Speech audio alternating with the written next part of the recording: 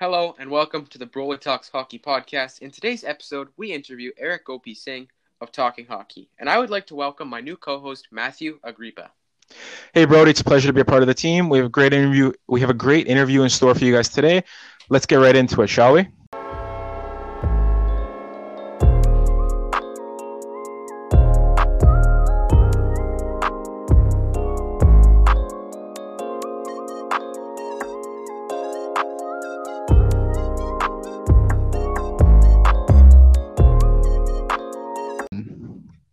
All right, welcome to the BroalieTalksHockey podcast, and in today's episode, we are proud to welcome Eric Gopeesingh from Talking Hockey and the Talking Hockey podcast on the Blue Wire Podcast Network. Thank you very much for joining us, Eric. How are you doing? I'm not doing too bad. How are you guys doing? And thanks for having me on, by the way. Doing pretty well. So Pleasure. I guess we should just get right into it here. Yeah, let's get into it. All right, so let's backtrack a little bit before we get into some NHL news. Tell us what gave you the idea and what inspired you to start a hockey Instagram page that has amassed over 17.7 thousand followers, and how this led to you guys joining the Blue Wire podcast group. It's kind of a long story, but the short of it was I was graduating university. I had a couple months left of university, and I was still trying to figure out what I really wanted to do after. Started to apply for a bunch of positions with different sports networks, Sportsnet, TSN, all those guys basically. Got an interview with one of them. I thought it went pretty well, but I didn't end up getting the job. And I kind of pitched them a couple of ideas that I had for their Instagram specifically, just because I didn't like the way they were currently being run, and I thought they could improve their engagement by implementing all these different ideas that I had. But apparently they didn't agree, so I decided, screw it, I'm going to kind of do it myself. And then basically a day or two later, started up the Talking Hockey page, spent a little while trying to figure out a name, and that one sounded the best in my opinion, and basically just started growing it from there organically, follower by follower, until we started, being able to reach enough people where I didn't have to go and comment on 100 posts a day just to get a couple followers every now and then. And so now we're growing 50 to 80 followers a day typically, sometimes as much as 100. And yeah, that's kind of how it started basically. And then along with the podcast, as our audience grew, me and a couple of my buddies said, it'd be great to have a podcast going, create a close relationship with our audience, and see how many we can convert from the page over to the podcast. And obviously we started up a website and everything like that as well. So that was kind of the business plan. And now, we're registering the business. We're getting some ad sponsorships. Blue Wire has us set up with ads as well. So we're bringing in a little bit of money now, and we're hoping to just continue to grow the page, grow the business, grow revenue, and all of that good stuff, basically. So for those who don't know, how everything works with Blue Wire and the hosting companies, take us through pretty much what they do to help you guys out. Yeah. So basically, what Blue Wire does is so Blue Wire is a sports media company basically. So they basically brought on hundreds of different sports podcasts. So they have it broken down into all the different leagues. So they have the NFL, NBA, NHL now, MLB. Then they have boxing, MMA, all that kind of stuff. So they have podcasts across the entire network, and they reach out to you if they see your podcast, see if you're doing well, or think that you might have potential as a podcast, and they reach out to you, say, hey, you can come onto our network. We'll handle a lot of the back end stuff for you, and then we'll get you ads, and they take a percentage of the ads and everything like that, which is fine because, especially if you're smaller and you're only getting a couple thousand views or something like that, it's hard to go and find sponsorships individually. So they have the same ads basically across dozens or hundreds of different podcasts, so to bring more value to the business. So basically they reached out to us, said they really liked what we were doing. They gave a listen to a couple of the podcast episodes. They liked our numbers. They liked, the group that we had together for the podcast. And they decided to bring us on. It took a couple of months of back and forth, figuring out how exactly this is going to work, figuring out the tech side of switching platforms and everything like that. But once we were on, They're very hands off. So basically, they let us handle all the content stuff. They don't tell us what to do at all on the content side. All they do is just tell us you have to have an ad here, here, and here, or here and here. One or three ads basically every show, and basically they say have a minimum of one show a week, and you can continue from there. So it's a really great relationship where they can help us out. They give us new connections within the industry, and then they bring us in some ad revenue just so some extra money on the side never hurt, I guess. All right, and you talked a little bit about the group. So Sorry? how do you guys really meet with the group? Like how do you and the group get together? Yeah, so there's 4 of us on the podcast. Originally it was just so I should say that I had a co-founder with me when I started Talking Hockey. It was my idea to start the page and everything like that, and I kind of brought him in a week or two into the process just because I realized it was going to be a lot of work to bring a page like that off the ground really quickly, especially because I didn't have any experience doing that kind of stuff. So he was along there with me, and then over time he kind of faded into the background a little bit, but at the very beginning he was a huge help. So he was my best friend, one of my best friends from university. We lived together, 4 years basically on my floor in first year university. So that's how we met there. And then the other 2 guys that are on the podcast, they're actually old high school friends, which was kind of funny. I hadn't talked to them in years, and they were actually much better friends with one of my other friends, and he kind of brought us all together and said, hey, you guys all love hockey, like you guys will get along great. And that's kind of how the podcast idea kind of started. And one of my buddies, our producer Luke, he wanted to be a producer for podcasts anyways, and he has his own podcast on the side that he kind of started along the same time as we started the Talking Hockey podcast. So it worked out great for him. He got all this experience. Now he can apply it to his real job as well as his own podcast and this podcast. So he's just flying right now, producing basically 3 podcasts. So that's kind of how we all met together. If I may just interject for a quick second, getting back to Blue Wire, how does it feel to be mentioned in the same along the same lines as noted NHL All-Star MVP John Scott from the Dropping the Gloves podcast? Yeah, it's pretty cool. We're hoping to have him on the podcast sometime as well. We definitely disagree on a lot, but I think it'd be really fun to debate him and talk to him and see, where his head's at with the current NHL landscape. So I'm hoping to have him on very soon, but he's a very, very busy guy. And speaking of John Scott on his opinions, recently he just posted. I don't remember 100% if it was a tweet or if it was if it was something on the podcast regarding the OHL taking hitting out of hockey for the season due to the COVID-19 pandemic. What are your thoughts on that?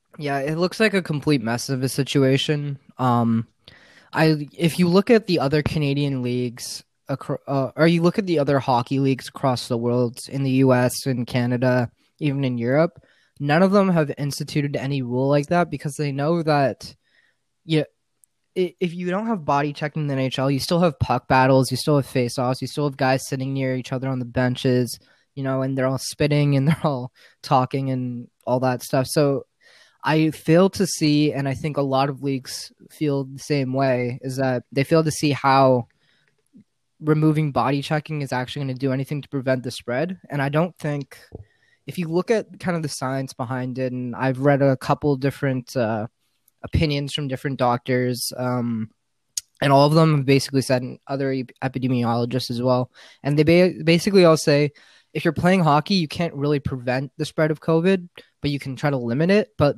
removing body checking isn't something that limits the spread. So at the end of the day, it looks like more of a PR move from the government, basically telling the OHL that it kind of just seems like a PR move where they just want to start up hockey, but they want to start it up and make it look like it's going to be safe, even though it really won't be in any meaningful way. Yeah, like I agree with you, and I know I know a bunch of others who they agree as well. Like, and especially considering like it's hockey. Yeah, like, just as you alluded to, it's hockey. It's not like you're gonna be able to stay 6 feet apart from each other. You're gonna have the puck battles in the corners. You're gonna have like everybody sitting on the bench talking. You're gonna have the locker rooms with everybody together. Like even sitting in the penalty box. Like Yeah, There's and no way now, around it. yeah, and I was gonna say now we don't know how this is gonna affect the draft, right? So everyone's got different opinions on how this is gonna impact, all the players that are in the OHL right now. But a lot of them, in my opinion, if this rule holds, they should be looking to play elsewhere when the season starts up again. They should be going, especially the draft eligible guys. A lot of those guys should definitely be going over to the US, going to a different Canadian league, going to Europe if they can, because it's definitely going to hurt their draft stocks. It doesn't matter if you're a big power forward guy or you're a small skilled player. It'll hurt how scouts evaluate your talent, right? So it'll be very interesting to see what all these OHL players kind of do, because it's going to impact them majorly, especially the development time. Even guys that have already been drafted, a lot of those guys, they need the development, and you can't have development when players basically aren't playing a big part of the game, right? Like body checking, it's a thing. It's going to be in the NHL. It's going to be in the AHL. At any level that they play in competitively, they have body checking. So, and if they, especially when you're younger and you have all this, valuable development time, it's going to be hard for draft eligible players to kind of continue their development curves. Yeah, honestly, I feel like you're gonna be seeing, like you said, like more people are gonna be going to Europe and everywhere. Like just like what Austin Matthews did a few years ago, going from instead of playing in the USHL, going to CHL, going to Switzerland to play with Zurich and make some money before their NHL careers. So, on my personal opinion, OHL hockey is gonna, like, the skill level is gonna go downhill from for the next, until this pandemic is over. And those who live in Europe, they're gonna see the best hockey that they've seen in years.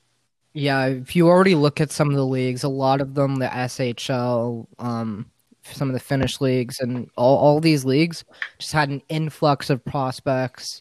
Some even some NHL players, like Joe Thornton's playing over there and stuff like that. So Europe's gonna have the best hockey they've had probably since the last lockout, I'd say. So lucky for them, I guess. Noted Leaf legend Joe Thornton. Yep, exactly. Brody, do you have anything to say on this topic? Yeah, I have a quick question. You said players could be moving elsewhere, and with their contracts and agreements, is it really possible for them to leave, or could you see like a players' strike happening? So yeah, they definitely can leave. It's just that they can't leave. So with the agreement with the OHL and the AHL and NHL, they aren't going to be able to just leave their teams and go play in the AHL, unfortunately. So the only other options they really have are moving to the US, any of the US leagues, or going to college maybe, or going overseas. And nothing prevents them from doing any of that. But they can't go into the AHL or NHL, which is, well, they can go into the NHL, I guess, but most of them aren't going to be ready for that. But that's really their only options, unfortunately. Yeah, correct me if I'm wrong. If they are drafted by a team, by an NHL team, and they hold their rights, can they not loan them to like, say, a Swiss league team or a Swedish league team? No, I've seen that happen in years. Yeah, I've seen that happen in years past. I just honestly cannot remember for the life of me if those players were still CHL eligible or not. Yeah. That's a good question on if they're still. I believe even if they go to Europe for a year, they could still come back into the CHL. I'm fairly certain on that. But no, sorry to interrupt, but that's not what I was saying. What I meant was, like, are they still, like, the players that, like, I've seen teams loan to Europe, like, are they still in the requirement where they can't play in the AHL, they can only play, go straight to CHL? Yeah, so if that would be a possibility. No, so even if they get loaned to Europe, they can't go play in the AHL. That isn't how it works, unfortunately. Which obviously it really sucks for a lot of players' development, especially players that clearly are too good for the OHL but not good enough to go play in the NHL yet. And then obviously a lot of guys, and the reality is, like, we talk about all these players and say, oh, they should go to Europe, they should go to the US or whatever to go play, but it's not that easy, right? You have players that have to leave their families, these kids, 17-year-old, 18-year-old kids moving away, and obviously that happens a fair bit in hockey and professional sports in general, but it isn't as easy a decision as, oh, okay, the OHL doesn't have body checking, so I'm going to go play in Europe, right? You need a team that wants you. You need to be good enough. You need to be able to, just move your entire life over. Guys have girlfriends, families, etc., right? So It isn't as easy as just saying it. Yeah, and a guy like Alex Turcotte, would he be able to go if the AHL starts back up? Since he's a college player, can college players go play in the AHL? Yeah, so there's no rules about college players. So like college players can leave whenever they want, but then they can't come back, right? They can't go back to college after playing professionally. So that's the risk that they take. But obviously guys like Turcotte, he's ready for the AHL at least minimum and possibly close to being ready for the NHL. So those kind of guys don't have to worry about that. Luckily for them. All right. And on to the next topic, I guess. What are your thoughts on the current state of the NHL? With regards to what? Like the possibility of division realignments, all Canadian division, like that sort of I think, stuff. honestly, a Canadian division might be one of the best ideas that they could ever come up with. I think a Canadian division. I think coming from a Leaf fan. Yeah, coming from a Leaf, even coming from obviously coming from a Leaf fan, that's huge for them. They don't have to face Tampa or Boston in the first or second rounds. Makes it a lot easier for them to go far in the playoffs and all that kind of stuff, potentially, if they do as well as they're projected to do. But even ignoring fandom, a Canadian division would be one of the most watched kind of... It would increase viewership in the NHL substantially, especially across Canada, right? Like, there's no doubt that something in the NHL is a little stale when it comes to the regular season, I think, and I think most people would agree with that. The same 82 game schedule every single year after year, same divisions, nothing new. Like, I think this would be something new where new people would come in, or people that have lost a little bit of interest gain a little bit more interest, right? Like, even me as a huge hockey fan, the divisions that they have right now over the course of an 82 game season, it gets kind of boring in the middle of the season, right? Like after like probably November, at the end of November, probably December to like basically the trade deadline gets kind of boring, I'd say. Like there's a lull in the season there where not much is happening. And then you get the trade deadline, you get excited again, all these new players on new teams, and then finishing off the regular season and the horse race to the playoffs. That gets exciting, but it's an 82 game season. It gets kind of boring in between. I think a short 40, I think they're talking about a 41 game season, regular season, and all Canadian division. I think that would probably be that. I think that would increase the viewership tremendously. And I think it'd be a really interesting idea for the NHL to explore doing. I hope they do it because I think it would be super fun to watch every single night. You know, Calgary versus the Flames, or the Flames versus Edmonton, or Montreal versus Toronto, right? You get to see Montreal versus Toronto, 3 or 4 times a season, basically. Increase that up to like 7 or 8 times. You see huge rivalries there. I think it'd be really exciting for all of Canada, basically, to see something like that. And okay, I just got to correct you there. You said Calgary versus the Flames. You meant Calgary versus Edmonton. Yeah, I meant yeah. Like you were saying, like I completely agree. Like the NHL started, especially with these division realignments, like that they've had for the past few years. It's getting extremely stale. Like the past, what's it been? The past 4 years that you've seen Tampa, Boston, Toronto, 1, 2, 3 in the Atlantic. Exactly. Like something has to change. Exactly. So and it's like again, yeah. Continue. This is also coming from a Leaf. I'm a Leaf fan as well, I have to admit, and I am really I'm a little bit biased with this because I'd also love to see Toronto just destroy that Canadian division. Mm-hmm. Yeah, Toronto would definitely be the best team going into that Canadian division. I don't think there's many people that would deny that. Other than apparently Craig Button, who thinks they're the 4th best team in Canada or some nonsense like that. Or Steve Simmons. Yeah, there you go. The crazy. But he's also been out to get the Leafs for years. My God. Yeah, exactly. But I think there is something about the regular divisions as well, where I would love to see the Leafs face Boston in the playoffs and actually win for once. Or I'd love to see a Tampa versus Toronto playoff matchup. But that, again, just because the divisions get realigned doesn't mean you can't see something like that. It just means it probably won't happen in the first round. It'll happen in the second or third round or whatever, depending on how they align the divisions and everything. But there's still the possibility. There would still be the possibility, hypothetically, considering they would have, like, unless like I was understanding that wrong. They would still keep the whole wild card set up for the playoffs, and there's still a possibility you could see a Tampa Bay and Boston playing Toronto in in the first second round, depending on what happens with Yeah. the standings. Yeah, that exactly right. So it doesn't completely prevent Toronto from losing in the first round to one of those guys, but I guess the Canadian division does make it a little bit easier for them to at least face an easier team. And obviously, you would expect the Lightning in Boston not to be in a wild card spot. You would expect for them to be 1 and 2 in their divisions. Obviously, they'd probably be in the same division along with whoever else on the East Coast. However, they decide to arrange those divisions. Yeah. And you guys have to, the possibility of seeing a Toronto Edmonton series, McDavid versus Austin for 7 games is, oh my god, it's I'm watering at the mouth. Yeah, the new potential playoff matchups I think is even more interesting, right? Like you can see a Montreal versus Vancouver, you could see a Toronto versus Edmonton, like all these new potential matchups that you never get to see, we'll get to see, and I think it'd be really exciting. And considering Canada makes up a substantial amount of the NHL's revenue, I think a lot of Canadians would be so interested in watching their teams face other Canadian teams, right? Like the Canadian matchups during the regular season are the most watched games in the NHL typically, right? Like that's fairly obvious. Yeah. Canada's a hockey country. So it's the home of hockey. Exactly. It's the home of hockey. So if you see Canadian teams facing up against each other constantly over a 40-game season, so it's still relatively short. So it's not gonna get stale when you're watching Toronto face Montreal for the 20th time, right? The 40 games, they play each other 5, 6, 7 times, whatever it needs to be.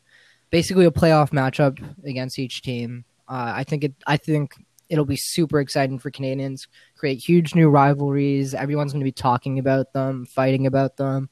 It'll be very controversial. There'll be fights. Kachuk is going to piss off a lot of people. So it'll be exciting for sure.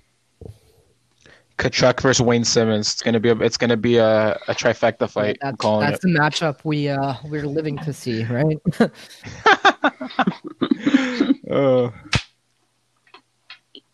As a Jets fan, I'm just sad I couldn't see Buffalo and Kachuk. It's a bit depressing. Oh God, but Buffalo would kill that guy. Oh my God. Yeah, I'm sure Winnipeg fans will. Yeah. Just wait till he signs on with Minnesota. And you said Canadian teams. Like, how would you rank I know it's a bit of a loaded question it's a bit sudden, but how would you rank the Canadian teams roughly if there were to be an all-Canadian division? So that's kind of it's a hard question because there's so many unknowns right now still, but I would say it's fairly easy to see Toronto at the top and it's easy to see Ottawa at the bottom. So you can kind of start off with those two guys on opposite ends, and then the middle gets a little funky, I'll say a team like Vancouver, they could be, I could see them coming up as high as second or third in the Canadian division, but I can also see them literally right above Ottawa, depending on the kind of goaltending they get going into next season, right? Like Holtby was a complete mess last year and the year before that. And Demko, he's a very young goalie who had a great playoffs, but a not so great regular season. And that's why they had to bring in Holtby. They had to bring in someone who's at least played in the NHL over a decent amount of time. So, and the reality is they lost Markstrom, who was a top 5 goalie in the NHL last year, and Vancouver allowed literally the most rush chances against in the league last season. So you're putting in Holtby and Demko again on a team that's going to be allowing a ton of breakaways, a lot of 2-on-1s, a lot of 3-on-2s, and so on.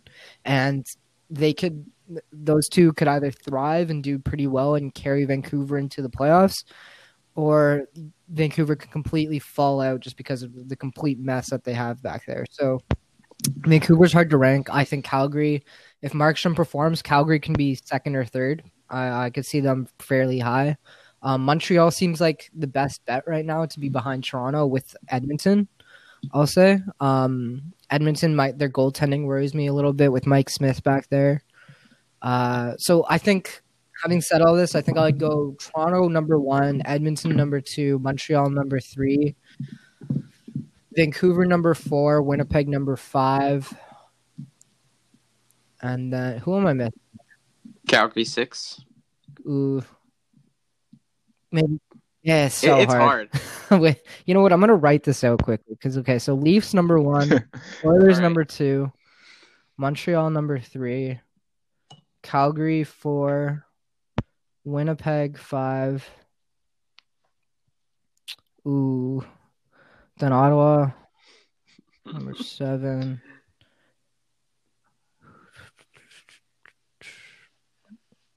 Who am I missing? I feel stupid right now. Oh my missing god! The Canucks. Oh, now I have to think about the Canucks. Okay, Canucks ahead of Winnipeg. So Leafs, Oilers, Montreal, Calgary, Canucks, Winnipeg, Ottawa. I think that's the way I see it right now. All right, and because again with sense. Winnipeg, their defense is a mess. I don't know if they can rely on Hellebuck having one of the best goalie seasons I've ever seen. Winnipeg's a tough one for me as well. And in terms of Winnipeg, they also have to rely on whether or not Patrick Laine feels like actually having a good season this year. Yeah, if Laine can get back to his 40 goal form, and he's going to be besides Stastny and probably Ehlers, so you get that amazing playoff line back together that performed insanely well for them on their run to the conference finals. So I do like Winnipeg's top 6, but their defense and not their goaltending that bothers me, but their goaltending regressing back to, top 7 or top 10 versus best in the league. I think that worries me a little bit for them. So I got a question about Winnipeg, and I'm a Winnipeg Jets fan, so of course I'm going to ask this. How long do you think it'll take for the Jets to fix their decor? Well, that's interesting because they really could have arguably fixed it this past offseason. Ryan Murray went for a 5th-round pick. Nate Schmidt went for a 3rd-round pick. There was guys there that went. The issue with Winnipeg is salary, right? Like you look at their team, They don't have any cap space right now. They didn't have cap space to bring in those 2 guys, especially once they brought in Stastny at, I believe, $6 million. I think did Vegas retain or I'm not. I want to say 6. I want to say 6 point. Sure Yeah, I want to say 6.5 1 year. Yeah, so again, 6.5 million, and I don't think Stastny is worth that much. But yeah, I'm just gonna look into that right now. They needed a second line center, to be honest. So especially with Brian Little out, so they had to bring in a guy like Stastny. But again, they also need to fix their defense. So they could have, but they're also paying a lot of bottom 6 guys on their roster a lot of money. Adam Lowry makes, I want to say 3 to 3.5. Pro makes 4 or something, 4.5. They're paying a lot to the guys in their bottom 6, and if you look at a lot of the best teams in the NHL, you don't want to be paying your bottom 6 a lot of money. Obviously, it's great to have a good bottom 6, and Winnipeg does have a very solid bottom 6. Adam Lowry's a great player. Pro is a great player. Whoever else is in that bottom 6 is making a little bit more than league min. But if they have a top heavy roster, right? Like Wheeler's making $8 million, I want to say. Scheifele's making 6. Yeah. Kyle Connor's making 6. Eller's making 6. Stastny's making 6. And then Laine is making 5 something. So again, you're paying a lot of top 6. You're playing all your top 6 forwards, top 6 money, but then you're also paying your bottom 6 forwards kind of big money, not big money, but a fairly bit money as well. So they don't have money for the defense. So if they want to address that, they need to get rid of probably Lowry, maybe Perreault, and then they could have brought in a guy like Ryan Murray who would, fix at least the defensive side of Winnipeg's game. Maybe they could have brought in a Nate Schmidt, a puck-moving defenseman. They don't have a lot of that on the blue line, which I thought would have been a really great fit. So that they can fix their end next season. There's still going to be players going for very cheap. There's going to be, second to third pairing defensemen going for very cheap. There's going to be a lot of movement around the NHL because of salary concerns and the flat cap. So they'll have another chance next offseason to get some players on the cheap. But this was their best opportunity, and they kind of failed. So I'd say another year. I mean, sorry to interrupt, but it's not like Winnipeg's failed completely right now. Like they do still have options. They do still have like a Mackenzie Weegar in Florida, and there's still options left on the free agent market. This is just as which honestly I can't remember. I can't remember for the life of me what defensemen are left over on the free agency side of things, and also just to put some confirmation. Paul Stastny is signed for 1 year at $6.5 million cap hit with $5.5 million salary. Yeah, okay. So they're saving a little bit of money on the salary, which is good for Winnipeg, but they're obviously still taking the cap hit. Obviously, Winnipeg can still do more. Like, there's still tons of rumors about a Patrick Laine trade. I'm not so sure if that happens or not, and I'm not sure if they're gonna win that trade if they do trade him. But there's obviously still rumors about that. And again, Winnipeg after next season, they're also going to have some cap issues, right? I think if you're looking at cap friendly right now, I think this is the last year of Laine's deal. And if he puts up 40 goals, you're paying him $8-9 million plus, right? So yeah. Patty Laine is done after this year, but they also have Perreault, his $4.125 million contract's done after this year. They got Neil Pionk, he's an RFA coming off a $3 million contract. Lowry at 2.9, Kopp at 2.28. Okay, yeah, there you go. So at least and then their goalie Lauren Brossoit. Lauren Brossoit, he's making $1.5 million. Going through stats real quick. Yeah, I think he's worth it. I think he had some decent seasons in there. I think his save percentage is obviously going to be lower because he played on a terrible Winnipeg Jets defensive team. But like Winnipeg. If as you mentioned, as I mentioned before, a lot of their bottom six guys are making a lot of money, and now if they're losing those guys going into next season, that frees a ton of cap space. But Pionk's going to get a raise to 4.5, probably something along that, maybe a little bit less, maybe 4. Patrick Laine is going to be making $8+ million depending on the season he has. So all that cap space that comes off the books comes back on fairly quickly with the Laine extension and everything. Yeah. So it's tough. Yeah, and then on top of that weekends, they're bottom six, right? Like, those are good bottom six players. Kopp's a very good player. Perreault's a very good player. Yeah. Lowry's a very good player. Like, those are not guys that you can easily replace in your lineup. And I don't think any of those guys are going to be looking for major discounts. I don't think Perreault's going to get $4 million again. But is he going to take less than like 2.5? Yeah. I don't know about that. Lowry, he's probably not going to take much of a discount either, and then Kopp's probably not going to take much of a discount either, right? Maybe in this current market where players are getting squeezed a bit, but again, those are aging guys as well, right? Like, those guys, a lot of those guys are in their 30s. So how effective are they going to be over the next couple of years? That's also a problem for the Winnipeg Jets. So Winnipeg's in a very tough spot right now, and I would not want to be their GM because they just have issues all over the place, and I honestly don't even really know where to even start with that team.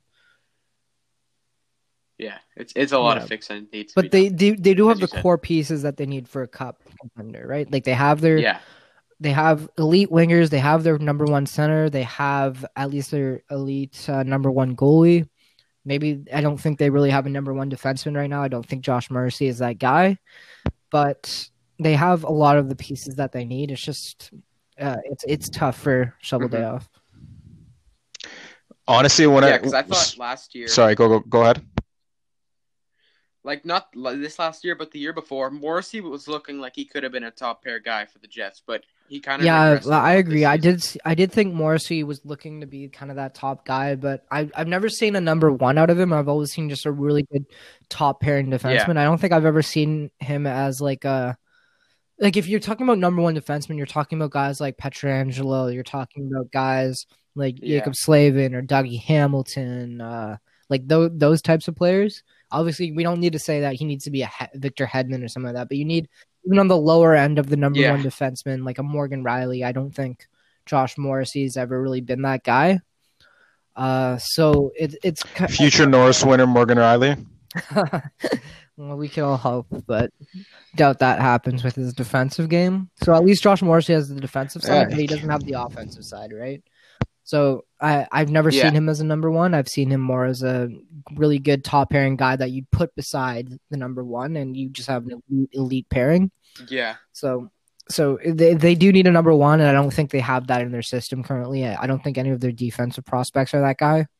So and No. how many cup teams have won without a number one defenseman? I can't think of one. Right? I think Pittsburgh won. Defense wins championships. At least having one elite defenseman wins championships, I should say. I think Pittsburgh's the only team in recent memory where they didn't have their number one defenseman and they still won. But they had Crosby and Malkin. Yeah. And unfortunately, Winnipeg doesn't have Crosby, Malkin, and two elite goalies in Murray and Fleury. Exactly. There you go. So. Yeah, that's the dream right But then you can also make the argument that there's guys like when you have teams like Vegas. Well, okay, Vegas you could also consider an outlier because it was their inaugural season and they had something to prove. But they came in, they went to the Cup Finals with Shea Theodore, which granted Shea Theodore is a great defenseman, but at that time I do not think he would be. He would not be considered a number one defenseman at that time. So could call it an outlier, but I don't know. Personally, when I look at Winnipeg's team. It gives me some Toronto Maple Leafs vibes, and it's kind of scaring me. But because if you look at, and we'll get into Toronto in a little bit, but like if you think about it, like my personal opinion, I think they do have with some good luck and with some granted, it will take some oh my god, what's the right word? Not regression. Some progression. Progression. Thank you. My God, I can't speak today. It would take some progression, and granted, it would also take a few amazing seasons by the defensemen. But I think this team does have the possibility to go far in whatever division they're in, unless they're in Toronto's division, which first round exit. Well, it's like you said, right? Like a lot of it depends on a lot of factors that could go one way or the other, right? Like that's the problem with trying to predict standings. It's because how do we know how the Canucks goaltending is going to perform? Do we know that Hellebuck's going to have another Vezina season? Because the season before his Vezina season, it wasn't that great of a year. Like it was fine, but it wasn't great, right?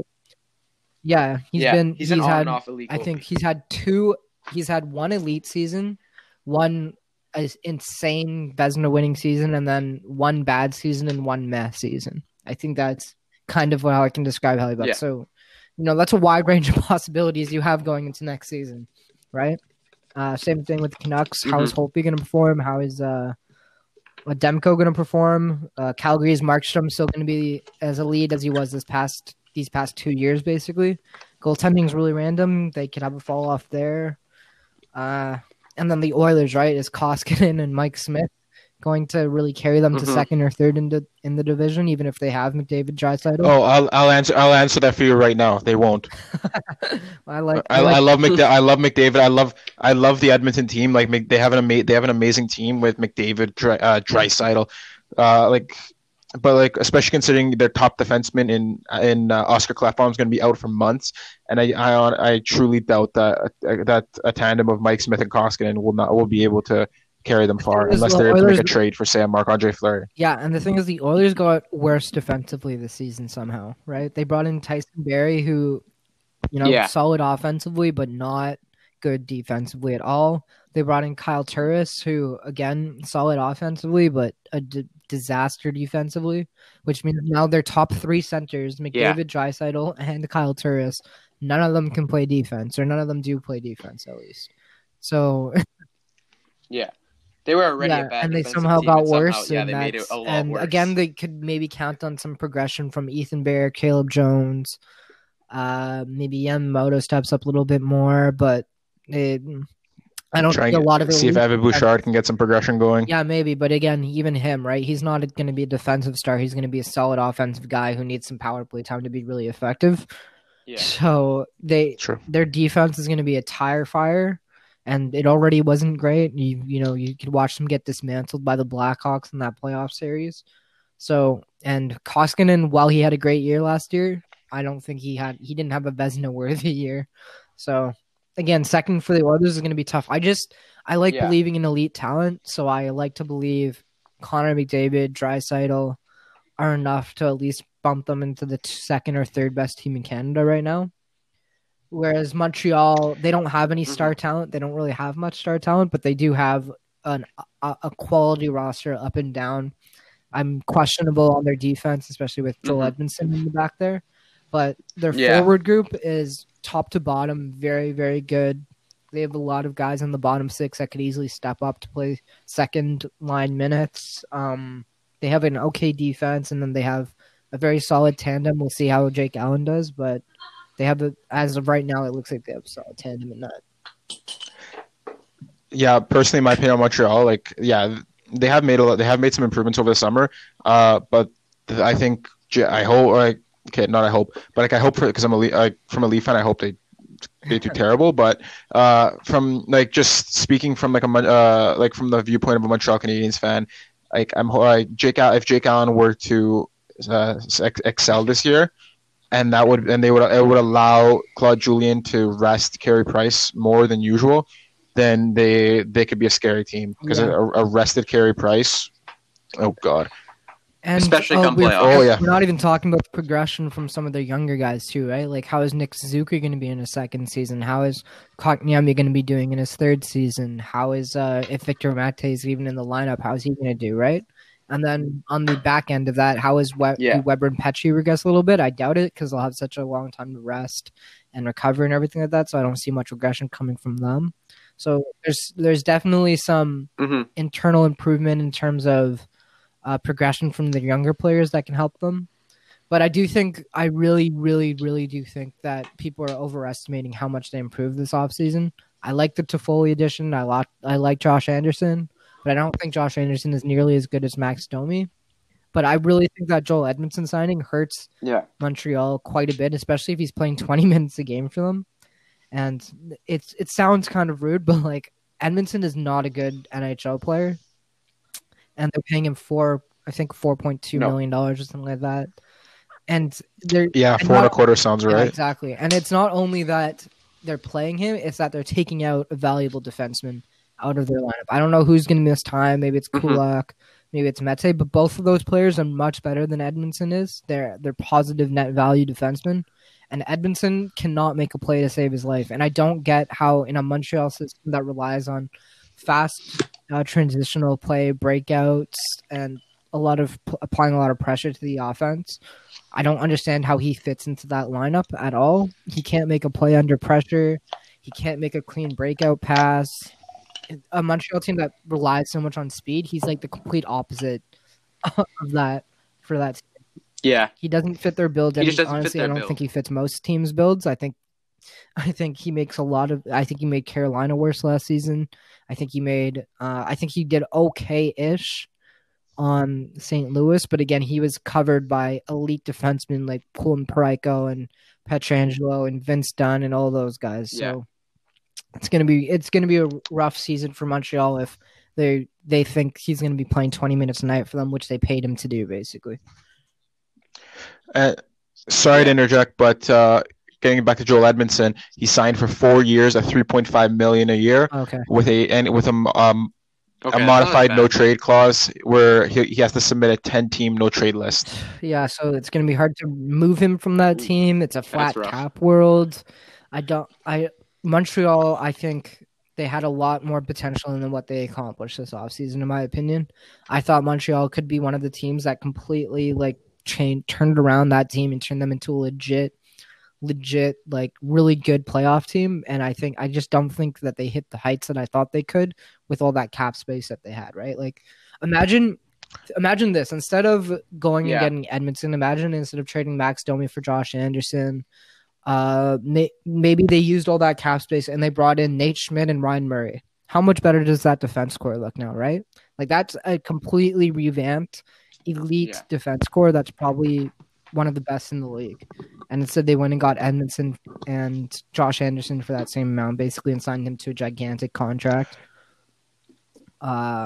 Maybe instead of bringing in Jake Allen, brought in a cheaper starter like Thomas Greiss, who got paid less, who took up less cap than him. There's just a bunch of different options there that I think Montreal could have done that saved them a little bit of cap space and allowed them to bring in better players, basically.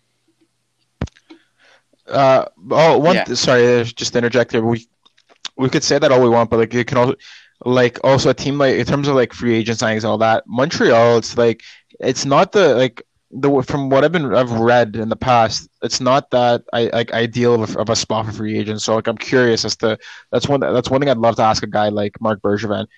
Conversation like if he's had conversations with free agents, like for example, like a Henrik Lundqvist, like a Thomas Greiss, and just to see and only for them to say no, we don't want to come here because the media attention and whatever. That's a good point. It's what people used to like what people used to say about Toronto before they became half the team was from Newmarket and Scarborough. Yeah, like that is a good point, but like with Nate Schmidt, with Ryan Murray, like those guys would have been trades, right? So they don't have an option. Luckily for Montreal. Good point. As for the goalie, I think backup goalie is such an easy position to fix. I think all the teams that exactly. Put in David Ayres. All the teams that have so many issues with backup goaltending, I just view those guys as complete failures because there are so many options for backup goalies, so many guys available for trades. Like the Leafs went and got Jack Campbell, very good goalie, making $1.5 million, I want to say, and 1.6. There you go, and that was for fairly cheap, right? And he takes up a lot less salary, and then that gives you more maneuverability around the cap to bring in better players. Like backup goaltending is important, especially in a season where it's going to be condensed and maybe you don't want the goalie playing 60 or 70% of the games, whatever it is. So it is important, but it's also such an easy position to fix that so many teams completely fail at consistently. And it blows my mind that teams are able to do that. And the reality is, like, it is a very random position, so I do get that. Like, Jake Allen could completely flop next season. There's no denying that. Like, he had a great season in St. Louis this past year, but the season before that was brutal. Like, absolutely brutal, and that's why they had to bring in Binnington, right? So, up and downs for backup goaltending. So that's why I don't like spending a lot of money on it. If you're going to spend a lot of money, I'd rather it be on the roster, and you just, pray that your backup goaltender, whatever you bring in that has shown well in the past, continues to show well. All right, and going back to Mete, you said like he's kind of an odd man out. And if you look, like I'm not saying it's the ideal Canadiens build, but it seems like they're trying to make their team big, heavy defensemen for come playoff time. So a guy like Mete, why don't you just move him? If you're not going to play him, he's got enough value. I agree. I think they want him as like cheap. I think they see the condensed season and they want depth in their organization defensively. So if Edmondson, Petrie, Weber, or whoever the hell gets hurt, I think they want him there. But at the same time, that's going to be really hard for his development. He's still, I think he was drafted 2016, right? Like this kid is still very young, and I really like him. He's definitely better than Joel Edmondson. So. And he's one of the few guys on that team that's a really legit puck-moving defenseman that can move the play forward very effectively, make quick breakout passes, skates well under pressure, active in the offensive zone. Like, Joel Edmondson is such the opposite of that, and it blows my mind that they're going to somehow sit Mete or sit Kulak and play him. Like, I think it's such a failure of a move from that organization, and I really don't like it. I legitimately see it as another Carl Alsner move. Like, that's the way I see it. I see Edmondson as a worse version of Carl Alsner at this moment in time, which is not looking good. The Laval Rocket are going to have a great defenseman next year. Exactly. But I think it'll be hard because Montreal, since they just gave him that deal, they're probably going to have to play him, right? Even with Alsner, you could see he wasn't worth it that first year, but they still played him, right? So they're going to play him, and he's going to hurt that team the first season, and then maybe the second, third, fourth year, whatever of that deal, they send him to the AHL at some point, but it doesn't happen too often, right? There's very few examples. There's Alsner. There's what other defenseman? I'm trying to think of defensemen that make like $3 million or more that end up getting sent to the AHL. There isn't that many of them because teams kind of it's like sunk cost. Yeah, there you go, right? It's just like the sunk cost fallacy. They're just like, oh no, I've already invested all this money and I got to play him. So that's more Mike Matheson signed for 7 more years. Yeah, there you go. Mike Matheson, and formerly of the Florida Panthers, currently one of Jim Rutherford's many quote unquote amazing summer signings and trades. Yeah. Managed to replace Jack Johnson with Mike Matheson and Cody Ceci. That's going to work really well for them. So, do you think that we could see Jim Rutherford being fired I doubt the it. end of this next season? Just because the GMs only get fired at the very extremes, right? So if you look at GM firings, they have to do astonishingly bad or have some very bad like financial kind of situations in order for the GMs to get fired. Crosby and Malkin, they cover up a lot of holes for that roster. I did like the Jason Zucker move, and I think Pittsburgh still has a great top six. Jason Zucker, Crosby, Malkin, Gensel, Rust, whoever else fills up in that top six spot. Either Sherry or Kapanen, I guess. Yeah. They have a very, very, very good top six. They lost a ton of value on the Kapanen trade. Like, that was an absolutely ridiculous trade. I can't believe they gave up a first plus a very good prospect plus a decent NHL player who they eventually got back anyways. So I guess that part doesn't really matter anymore. But things have to go very bad for Pittsburgh in order for Jim Rutherford to get fired, and I don't see that happening. And so that's why I will say that I don't see him getting fired. Yes, but once his contract's up, he's gonna pull a Cliff Fletcher and just slowly fade away into the advisor role. We'll see, right? Like, he looks like a guy that wants to play for as long as he can possibly play. Or not play. That is true. That is true. The NHL GM version of play. Manage. Like Lamoriello. Make millions of dollars to ruin a team. Exactly. Like Lamoriello, everyone talked about how he was so old and he wouldn't, after he leaves Toronto, he probably is going to retire. And then he went and he's the GM of the Islanders and he looks like he's going to be there for a while too, right? Like the thing with GMs is like they love it so much and they want to be a part of it and they love building teams and they love their job, and that's why a lot of them don't leave for a long time, right? Like, you rarely see old guys retire. It takes them forever. Yeah, how long has David Poile been GM? Hasn't David Poile, been GM of the Coyotes since the beginning? He's the only GM. Nashville, yeah. He's the only. No, sorry, not Coyotes. Sorry, Predators. My God. Yeah, only and GM. The Coyotes, a whole other story. And I feel like he should kind of be on the hot seat too, right? But again, with Nashville, they haven't bottomed out, so they haven't gone to any extreme, and therefore he still has a job. That's the way the NHL works. It's mediocrity wins the day. Yeah. If Nashville continues to be mediocre, he'll probably be fine. But if they turn into a tire fire, then he'll get fired. Mm-hmm. Right? So Nashville being mediocre, winning a playoff series every now and then, they'll be fine. He has the core group of players where they can probably make the playoffs for the next couple of years. But that Nashville looks like a mediocre team to me. And luckily they have Roman Josi, Norris caliber defenseman, but he's another guy that probably should be on the hot seat because a lot of the moves he's made just haven't worked out, but he won't be on the hot seat because the NHL loves mediocrity at the end of the day. Yeah, because a guy like Poile building his team, he's got like arguably a top 10 D-core, but his offense just looks abysmal. I will give him credit. He did fix his defensive issues this season. Like his bottom pairing of Fabro or was it Fabro? Who was on the bottom pair? Whoever was on the bottom pair for them, it was brutal. It could have been. Their top four did the work, but then that bottom pairing was an absolute disaster. So at least he went and he brought in some bottom pairing defensemen that are actually going to be effective for him. So I'll give him credit there. But they lost like Craig Smith. And yes, Craig Smith isn't like elite offensively, 30, 40 goals, but they lost 25 goals out of him basically. They lost Nick Bonino for Luke Kunin, and Nick Bonino isn't an elite offensive player, but he's still a decent offensive player for them, and they replaced him with Luke Kunin, who doesn't move the needle offensively or defensively. So they got worse. Their bottom six got a lot worse, but their bottom pairing got a lot better. So again, you're going to see this team stay rather mediocre. They're not going to be at the top of their division, but they're not going to bottom out completely. They'll be on the playoff bubble. They'll probably make the playoffs, but they're not a cup contender by any means.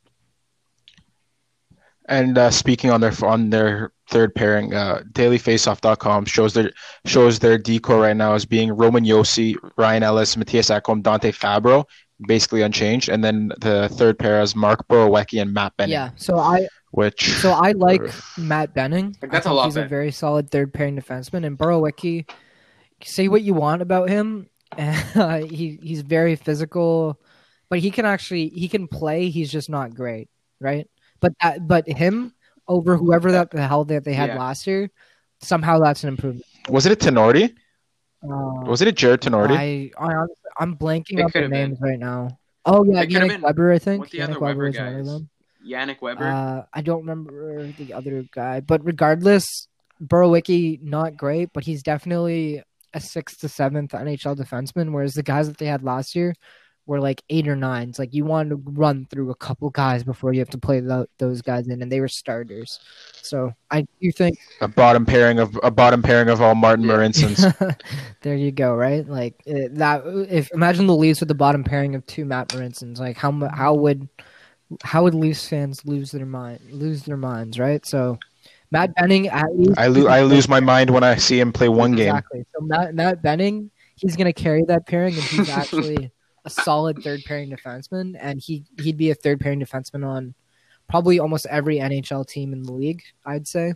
I think there's very few teams that would have better players than him on the third pairing. So, I like that addition at least, but they lost a lot in that bottom 6. Okay, so we're starting to run a little bit long here. There's one topic I really want to get your opinion on. Mitch Miller, because that whole scenario, which has pretty much seen all the attention in the hockey world for the past week or so. What's your opinion? What's your opinion on that whole situation? So I've talked a lot about this in our Instagram story. I don't know if you guys have seen it or not. Yeah. So here's the deal with Arizona. Let's say that we give them the benefit of the doubt for a second, and maybe they thought this kid was a reformed human being, and they thought they can make it work with him. The fact that the management didn't think that this is something that they probably should have addressed like right away is a complete failure from a management position. Like, how did they expect that nobody was going to come out with this story and look at it and go, this looks a little bit problematic, right? Like the first thing they should have done, let's say Mitchell Miller was actually a good person and he actually apologized to his victim, which he didn't. And maybe the NHL team knew that, or maybe they didn't know that. Let's give them the benefit of the doubt there and say they didn't, even though that's a complete failure in its own right. To say you didn't even figure out if this kid apologized or not. You didn't talk to the family. You didn't talk to anyone. Like, how did management not come out the next day and go, okay, here's the story with Mitchell Miller. Like, this is the situation. You guys are all going to find this out eventually. And this is our plan to reform him. We think it's abhorrent at what he did, but he was 14 years old and we think he's become a better person. Like, how did none of that happen? Right? That's like the first move of PR, get in front of the story, right? Like, you see it. Yeah. The best organizations in the world, they deal with a PR crisis before it becomes a PR crisis. You announce it yourself. You create the story. You manage the story. You manage the image. You manage the information that comes out. That's what any PR team should do. And then I talked about, how crisis management works. So let's say now Arizona screwed up. They didn't think all this would blow back on them. First step is to come out and acknowledge the issue.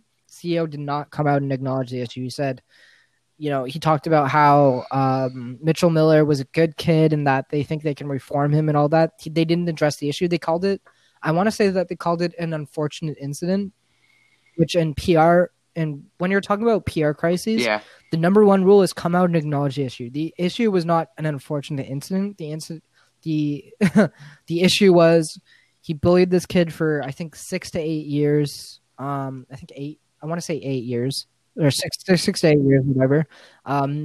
Forced him to eat candy that was dipped in a urinal. He called him the N-word repeatedly, told him to go pick cotton in the fields, so on.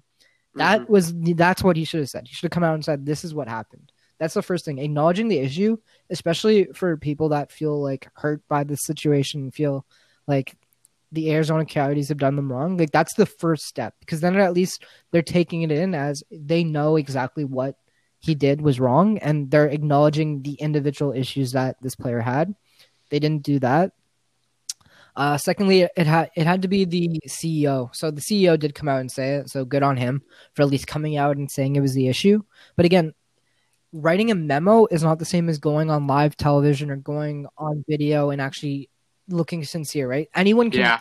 I can sit here and write an apology letter that he released, right? It's much harder to go on camera and look at people with a straight face and say, "This is our plan. This is what's going to happen." And they didn't do that. And then thirdly, they didn't overcorrect. And when I talk about overcorrecting, I mean you have to go out and, as I said, you already acknowledged the issue, but you said how you're going to fix it. You have to go into the very extremes of the situation and go, this is what we're going to do to make sure that something like this never happens again. This is what we're going to do to fix the issue. You have to come out and do that. And they didn't. They just said, oh, we think we're going to reform him in our organization, blah, blah, blah. No specifics, no details, no mention of, did this kid go and apologize? Like, it's just such a failure from the organization. It's actually kind of like, I feel so bad for Coyotes fans, and I know everyone likes to make jokes about there not being that many of them, but there's a couple 100,000 Coyotes fans, give or take, right? And it's so unfortunate that they have to deal with this situation. Yeah. And then Arizona ended up doing what everyone thought they'd have to do anyways, which is release this kid, which meant that they wasted their 4th round pick, which means on top of the fact that they lost their 1st round pick to the Taylor Hall trade, lost their 2nd round pick to the Soderberg trade, lost their 3rd round. Was it the 3rd round? Whatever. No, it was they lost their sorry to interrupt you, but they lost their 2nd round pick due to the scandal with Chayka and oh my god, what was it? Pick, isn't it? No, it was second round pick this year, 1st round pick next year. Yeah, so there you go. So they lost their top 3 picks already, and then there's the next top pick, which is in the 4th round. They also had to give that up. And the thing is, on top of that, there's so many players in the 4th round that they could have grabbed that were equivalently good prospects to Miller. So it's just such a disaster. And I get that he was higher up on some people's boards. Like, I believe he was as high as the late 2nd round on some people's rankings, but a lot of people dropped him off their rankings completely once they found out about the incident. So it's really unfortunate for Coyotes fans that they have to deal with all this. And a lot of this could have been avoided if the Arizona Coyotes came out early, said this is what happened. If they made sure that Mitchell Miller actually apologized to his victim, like, all it would have taken was a quick phone call, talk to the mom of the victim, say, hey, we kind of want to hear about what happened. We're thinking about drafting this kid, but we want to hear your side of the story. PR crisis averted. Immediately, if they make that call, no issue whatsoever, because they could have come out and said, even if there was blowback from the Mitch Miller, and let's say he did apologize, which he didn't, they could have said, we talked to the mother, we got her opinion, her side of the story, she's okay with it, blah, blah, blah, right? And it could have been fixed right there, but they didn't do that. So it's just failures throughout the entire organization, from the second you're even talking about drafting him, all the way to the execution of removing him from the roster, or removing them from the organization once they decided to give up the draft pick, right? Mm-hmm. So it's failure all around, basically, is all I can say. Yeah. All right, I got a quick follow-up. Hold on one second. Sorry to interrupt, but there's one more thing in that whole situation. And so one man's trash, another man's treasure. Just came out, I think it was yesterday, that SKA St. Petersburg is in contact with Mitch Miller about a contract for him to play in the KHL this year. That's the surprising thing I've ever heard. What's your opinion? KHL doesn't give a shit. Right? Wasn't SKA the team that signed Brendan Leipzig as well after that whole situation? It was some team in the KHL. I don't remember which, but that's like the least surprising thing ever, right? And I think it goes to only in Russia. Right? All those guys all the guys that get removed from the NHL for whatever personal reasons, they go to Russia, right? Like the guy, who is it, Slava Voinov? Slava Voinov. Right? I think he beat his wife, and then KHL welcomes him back with open arms, right? So the KHL doesn't give a shit what you've done; they just care if you can play hockey or not. And Mitchell Miller, he can play hockey, so there you go. He can play, and he's going to go there, and he's going to make probably even more money than he would have made in the NHL anyways. Possibly, right? Yeah. Which that seems like a little bit of a preemptive remark, since we haven't. Like since we haven't seen how this guy would develop, he's only 18, There's and a lot of development left, and I think the issue with the KHL is it's not a development league, so that might impact his development somewhat. Even if he decides to go to Russia, like you see young players in the KHL. Most of them, especially the less talented ones, they don't develop very well, right? Like Podkolzin right now. Yes, but with a KHL contract, sorry to interrupt, but with a KHL contract, if I'm not mistaken, it's the same. It's the same concept as the NHL, where they have the VHL, which is their second tier, and they also have the MHL, which is their development league for, I think it's under 21. But in Russia, they don't care. So there's still a possibility. The issue is they don't really care about your development. They care more, can you play or not, right? Like you look at a guy like Podkolzin, Vancouver Canucks prospect. I think he was drafted in the top 15 in the draft last year. 9th. There you go. So top 10. Who sorry? Podkolzin. So Vancouver drafted him, and he plays like 7, 6, 5 minutes a night in the KHL, and then sometimes they send him down. But his development is getting somewhat hurt by staying in Russia right now. Like that's just the reality of the situation. Like he plays in the VHL sometimes, he plays in the MHL sometimes, whatever, but he doesn't play enough there. And the KHL cares about winning, so they care that he's worth more to us on the fourth line for us. Playing like 6, 7 minutes a night. So, and same thing can happen with Mitchell Miller potentially, right? Like they can see, maybe he's good enough to play right now, but he's going to play a couple minutes a night. Maybe they don't care about developing him too much. So let's just see how much Russian gas he can take in one day.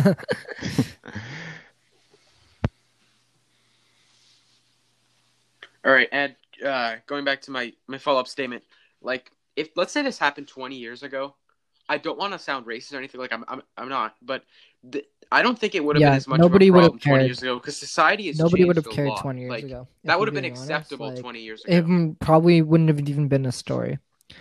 All that would have happened was maybe it'd get picked up in the news, and then he'd come out and say, "I'm so sorry," and everything would be forgiven, and everyone would move on. Like that's just the reality of it. But it's a new world now.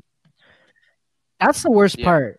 Like he could have fixed this so easily. This was such a fixable issue. Like, how has it been 4 years since he went to court over this and he hasn't apologized? Right? Like in the story, it's sad because in the story, he didn't do it alone. He did it with one other friend, and that guy apologized already, and he came like crying to the family. Saying, and the mother talked about how he apologized like right away, was so sorry about it, was genuinely sincere. But then she said Mitchell Miller didn't do anything. Right? Mm-hmm. So even if like not only is this kid like an awful human being, he's also an idiot. How did he think this was never going to go black on his face? How did he not think I need to at least somewhat be genuine in this apology, even if he didn't like care, which he probably doesn't, if we're being honest? But how did he not like think at some point I should probably do this because it's going to come back and blow up in my face one day, right? Like it's such a bad look on him from just a personal standpoint and just an intelligence standpoint, if we're being honest.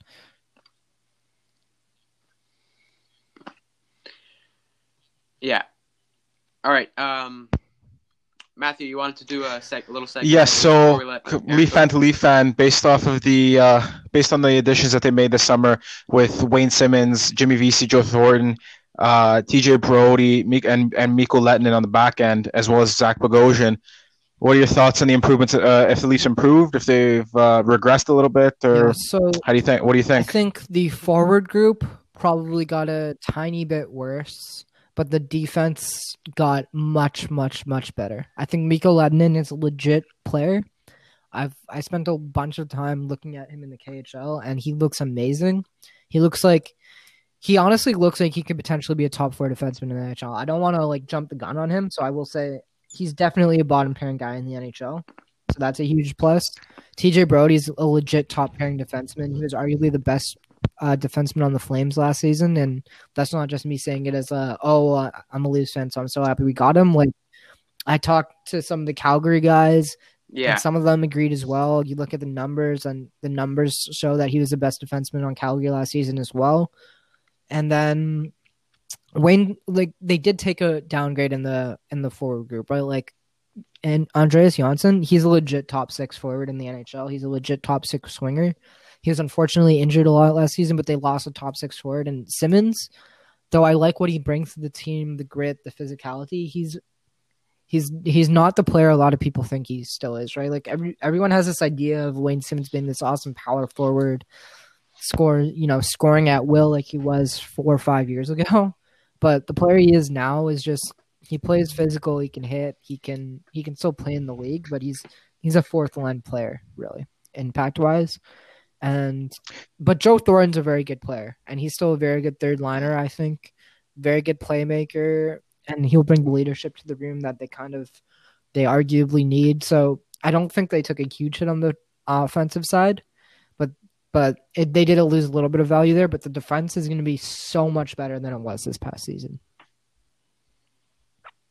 Yes, I personally do agree with you that they did take a bit of a hit on the offensive side from a pure goal scoring standpoint. But let's be honest here. When you got Austin Matthews, William Nylander, Mitch Marner, John Tavares, and you got guys like Zach Hyman, who really came into his own last year with a career season from a scoring standpoint, as well as a guy like Nick Robertson that's coming up who can fight for a top 6, who could potentially fight for a top 6 role this year, along with like a guy like Joey Anderson, who I've seen multiple people say that he is and I can't remember if it was Andrew Pilakaki or on YouTube or Steve Dangle saying that he is a younger, cheaper version of Andreas Janssen with potential to grow, as he recently was just signed for 3 years at $725 a year. Yeah.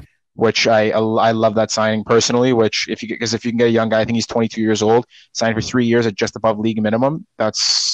Joey Anderson. I don't see the top 6 upside with him that some people have talked about, but I definitely see him as a quality third line player. Maybe not coming into this season, but definitely next season. So I do think they got a steal of a deal there. I think he's at least value wise a good enough replacement for Kapanen. Like I think they more than replaced Kapanen.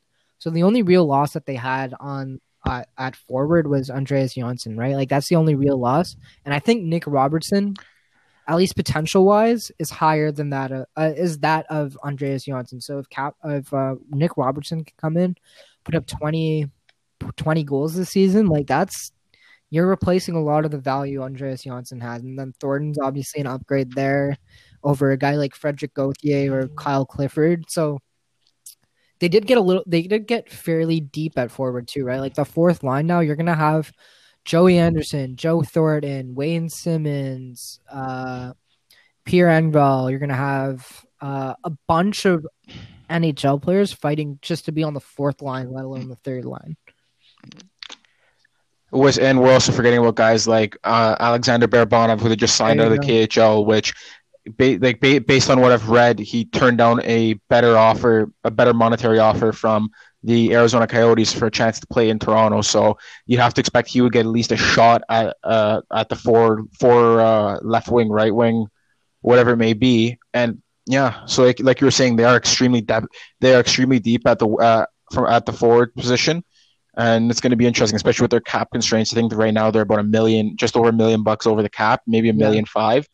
And it'll be interesting to see if they roll with a 20-man roster, if they got 1 sub, 2 subs, or if the NHL allows for an expanded roster and they like they did with the bubble, and they're allowed to have 28 guys come in. I completely agree. Like Barabanov, I think here's the deal with the Leafs. The Leafs have now formed a reputation, at least with Dan Milstein, where they have trust that they can actually develop these guys into NHL players, right?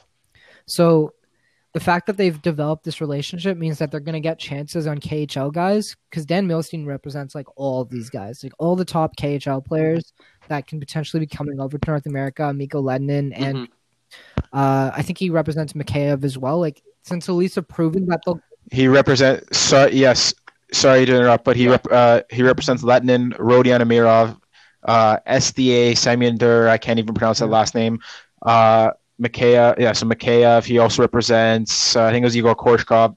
Basically every Russian on the Leafs the Leaf system exactly. He represents. And he represents a ton of other guys in the KHL as well. So the Leafs have now given him a sign that they're willing to try these guys out, give them a fair shot, develop them well.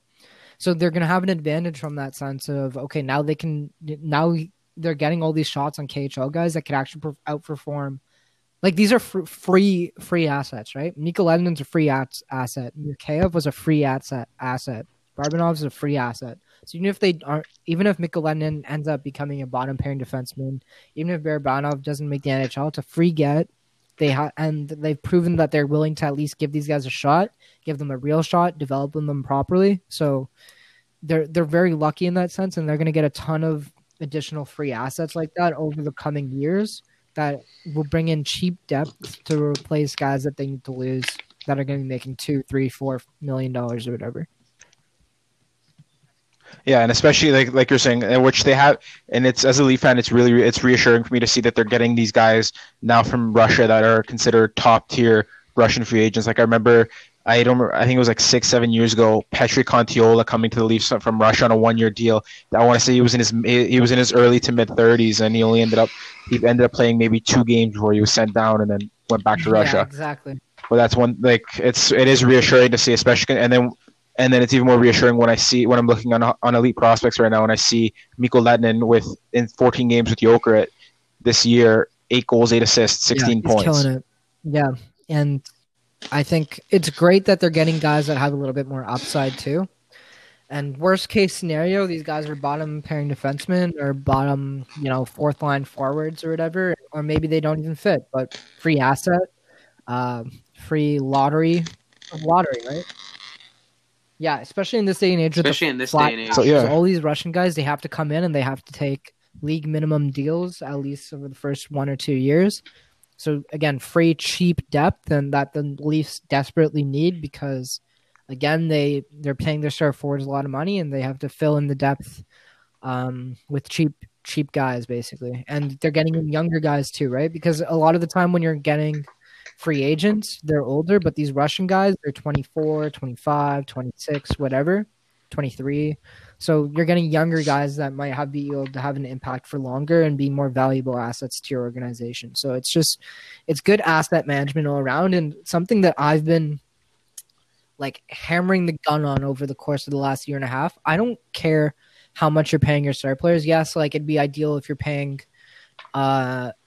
Mitch Marner $8 million instead of 11, and you get that wiggle room and stuff. But NHL depth is the easiest thing to acquire because teams do not know how to value bottom 6 guys very well. They value the stars pretty decently, but the depth in the NHL does not get valued very well. And there's all these guys that can have much bigger impacts than their cap hits suggest, and they're always available for league minimum deals, right? So again, you talk about Joe Thornton or Jason Spezza, they're going to outperform $750,000. There's no doubting that, right? Like, they're going to provide more value than $750,000. Are they going to provide $2 million value? Maybe, probably, I'd guess. Are they going to provide $3 million? Maybe, probably not. We'll see. But there's guys like every single year, there's so many NHL players that get picked up on league minimum deals that are going to outperform it. You look at Patrick Maroon on Tampa, Nick Cousins on Vegas. There's so many bottom 6 guys that will continue to get paid very little and will outperform their deals. And those are the easiest guys to get in the NHL. It's not easy to get stars, but it's easy to get guys to fill around. So that's why I never had a major problem with Dubas playing the stars that much, because I believe that he's shown so far that he knows how to go and get that cheap depth that can outperform their league min contracts. Exactly. All right. Mm-hmm. Exactly. Low risk, high reward. Brody, got anything else you wanna get into? No, I think this is. Thank you for your time, Eric. I think this went really well. All right, it was a pleasure to have you on. Hope to have you on again soon when the season, hopefully closer to when the season starts up again. Yeah, definitely. Happy to be on anytime, guys. Thank you for listening to this week's episode of the podcast. Hope you guys enjoy as much as Matthew and I did interviewing Eric from Talking Hockey. And I'd like to thank Eric for coming on. Hope we can have him on sometime soon again. And I'd like to thank Matthew for joining the team. Thank you so much for having me on. And it's going to be a great ride. We're only just getting started. Thank you guys so much for listening, and have a great week.